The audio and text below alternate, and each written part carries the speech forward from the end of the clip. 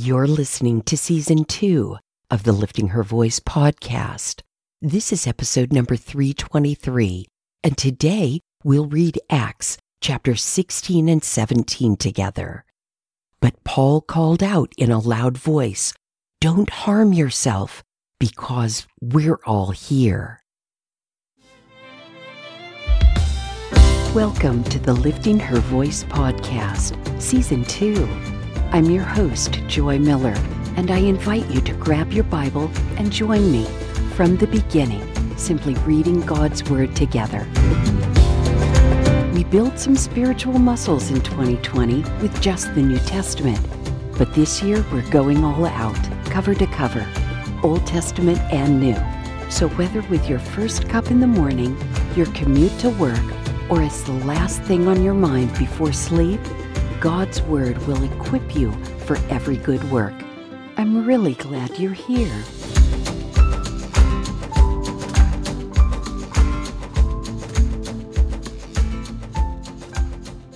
Acts chapter 16. Paul went on to Derbe and Lystra, where there was a disciple named Timothy, the son of a believing Jewish woman, but his father was Greek. The brothers and sisters at Lystra and Iconium spoke highly of him. Paul wanted Timothy to go with him, so he took him and circumcised him because of the Jews who were in those places, since they all knew that his father was a Greek. As they traveled through the towns, they delivered the decisions reached by the apostles and elders at Jerusalem for the people to observe. So the churches were strengthened in the faith and grew daily in numbers. They went through the region of Phrygia and Galatia. They had been forbidden by the Holy Spirit to speak the word in Asia. When they came to Mysia, they tried to go into Bithynia, but the Spirit of Jesus did not allow them. Passing by Mysia, they went down to Troas. During the night, Paul had a vision in which a Macedonian man was standing and pleading with him, "Cross over to Macedonia and help us." After he had seen the vision, we immediately made efforts to set out for Macedonia, concluding that God had called us to preach the gospel to them. From Troas, we put out to sea and sailed straight for Samothrace, the next day to Neapolis, and from there to Philippi, a Roman colony and a leading city of the district of Macedonia. We stayed in that city for several days. On the Sabbath day, we went outside the city gate by the river, where we expected to find a place of prayer. We sat down and spoke to the women gathered there. A God-fearing woman named Lydia, a dealer in purple cloth from the city of Thyatira, was listening. The Lord opened her heart to respond to what Paul was saying. After she and her household were baptized, she urged us, "If you consider me a believer in the Lord, come and stay at my house." And she persuaded us. Once, as we were on our way to prayer, a slave girl met us who had a spirit by which she predicted the future. She made a large profit for her owners by fortune-telling.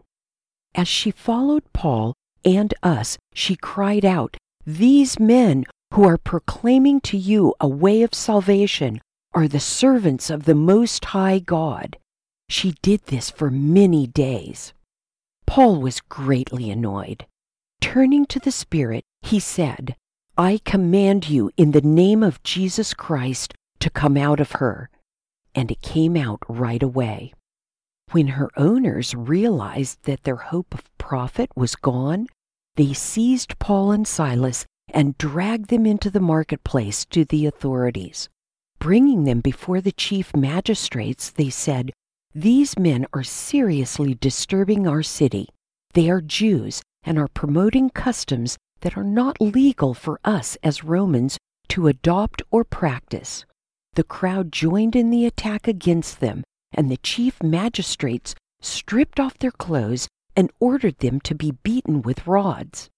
After they had severely flogged them, they threw them in jail, ordering the jailer to guard them carefully. Receiving such an order, he put them into the inner prison and secured their feet in the stocks.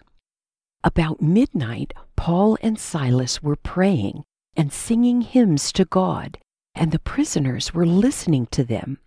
Suddenly, there was such a violent earthquake that the foundations of the jail were shaken, and immediately all the doors were opened, and everyone's chains came loose.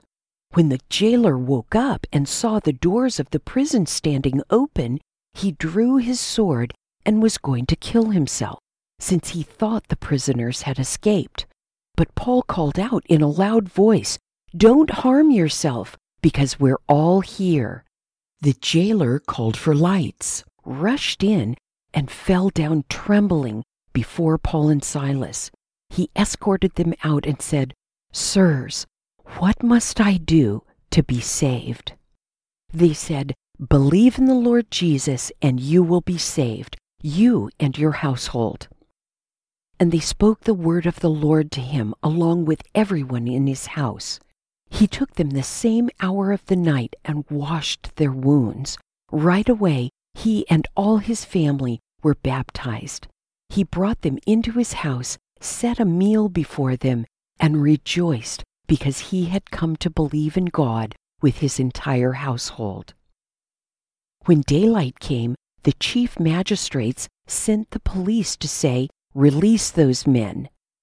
The jailer reported these words to Paul.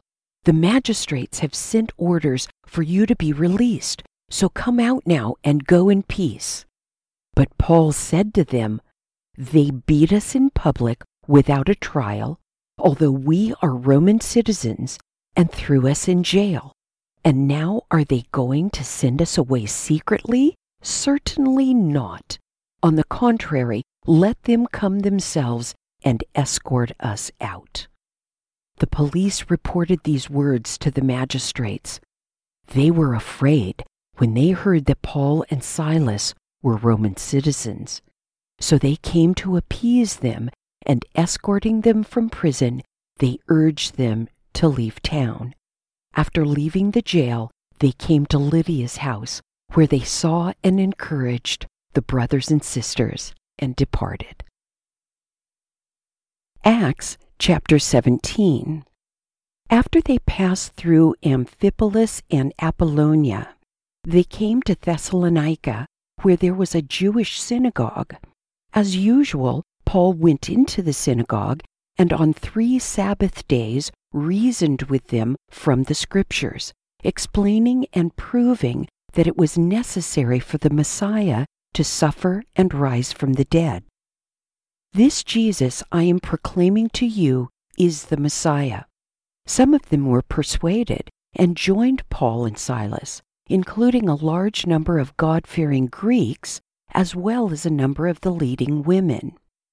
But the Jews became jealous, and they brought together some wicked men from the marketplace, formed a mob, and started a riot in the city.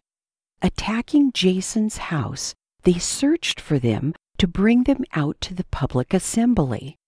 When they did not find them, they dragged Jason and some of the brothers before the city officials, shouting, "These men who have turned the world upside down have come here too, and Jason has welcomed them.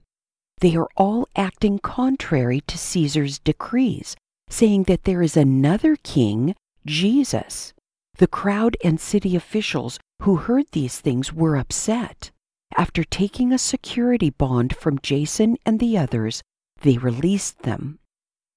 As soon as it was night, the brothers and sisters sent Paul and Silas away to Berea. Upon arrival, they went into the synagogue of the Jews. The people here were of more noble character than those in Thessalonica, since they received the word with eagerness and examined the Scriptures daily to see if these things were so. Consequently, many of them believed, including a number of the prominent Greek women as well as men. But when the Jews from Thessalonica found out that the word of God had been proclaimed by Paul at Berea, they came there too agitating and upsetting the crowds. Then the brothers and sisters immediately sent Paul away to go to the coast, but Silas and Timothy stayed on there. Those who escorted Paul brought him as far as Athens, and after receiving instructions for Silas and Timothy to come to him as quickly as possible, they departed. While Paul was waiting for them in Athens, he was deeply distressed when he saw that the city was full of idols. So he reasoned in the synagogue with the Jews and with those who worshipped God, as well as in the marketplace every day with those who happened to be there. Some of the Epicurean and Stoic philosophers also debated with him. Some said, "What is this ignorant show-off trying to say?" Others replied, "He seems to be a preacher of foreign deities, because he was telling the good news about Jesus and the resurrection." They took him and brought him to the Areopagus and said, "May we learn about this new teaching you are presenting? Because what you say sounds strange to us, and we want to know what these things mean." Now all the Athenians and the foreigners residing there spent their time on nothing else but telling or hearing something new. Paul stood in the middle of the Areopagus and said, "People of Athens, I see that you are extremely religious in every respect. For as I was passing through and observing the objects of your worship, I even found an altar on which was inscribed, 'To an unknown God.' Therefore, what you worship in ignorance, this I proclaim to you. The God who made the world and everything in it, He is Lord of heaven and earth, does not live in shrines made by hands. Neither is He served by human hands, as though He needed anything, since He Himself gives everyone life and breath and all things. From one man He has made every nationality to live over the whole earth and has determined their appointed times and the boundaries of where they live. He did this so that they might seek God, and perhaps they might reach out and find Him, though He is not far from each one of us. For in Him we live and move and have our being, as even some of your own poets have said, for we are also His offspring.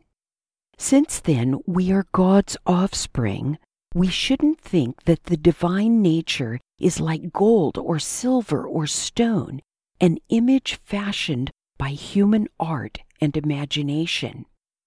Therefore, having overlooked the times of ignorance, God now commands all people everywhere to repent, because He has set a day when He is going to judge the world in righteousness by the man He has appointed.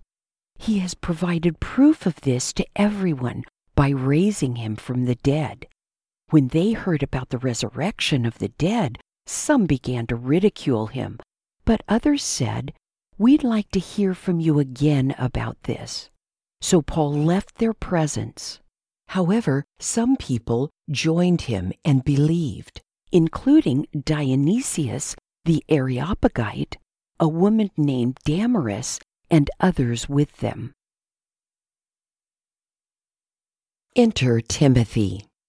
Timothy was a devoted protege of Paul's and became a young pastor. Paul wrote 2 letters to Timothy, which we'll read together later, giving him guidance and advice on how best to care for God's flock and himself. And what a beautiful example of true faith we have in Paul and Silas. After being unfairly imprisoned and abused, they attract the attention of both prisoners and the head jailer with their praises to God. This story always gives me pause. Do I always act based on what I say I believe? Do I focus on my situation or on the joy I have in the knowledge that God is in control? What do others see in me in challenging conditions? We can learn much from Paul and Silas. And don't you love the way Paul uses the altar of the unknown God to witness to the intellectuals in the Areopagus? I have so much respect for those who can take an ordinary, everyday object and use it as a tool to share the gospel. The crowded city of Athens was full of idols. Not only did Paul take the opportunity to give definition to their unknown God, but he also gave the warning that God was requiring repentance from worship of idols. God had overlooked the offense, but now there was Jesus. And then the mention of resurrection brought an abrupt end to the session, didn't it? But Paul wasn't put off. He just kept on preaching.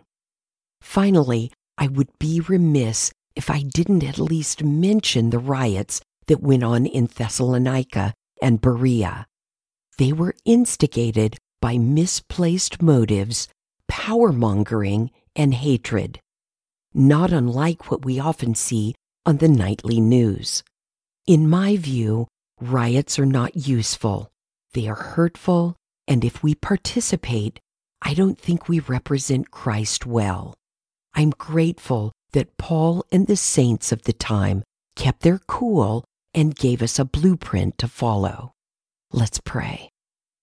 Lord God, we confess to you that too often we are found whining and complaining instead of considering that you have ordained a circumstance for our good and your glory. Please forgive us. We pray that you would help us to be more like Paul and Silas, always looking for an opportunity to boast in you. Thank you for the men and women you called to grow your church. From the apostles to Stephen to Paul and many others, they counted it a privilege to suffer like you did, Jesus. Help us to think less about fighting back and more about serving those around us, even if we have to take a hit for it, like you did. Amen. Don't forget to check in with me at liftinghervoice.com, Facebook, Instagram, or Twitter. Thank you for joining me here today. I pray that by spending time in His Word every day, you will be changed.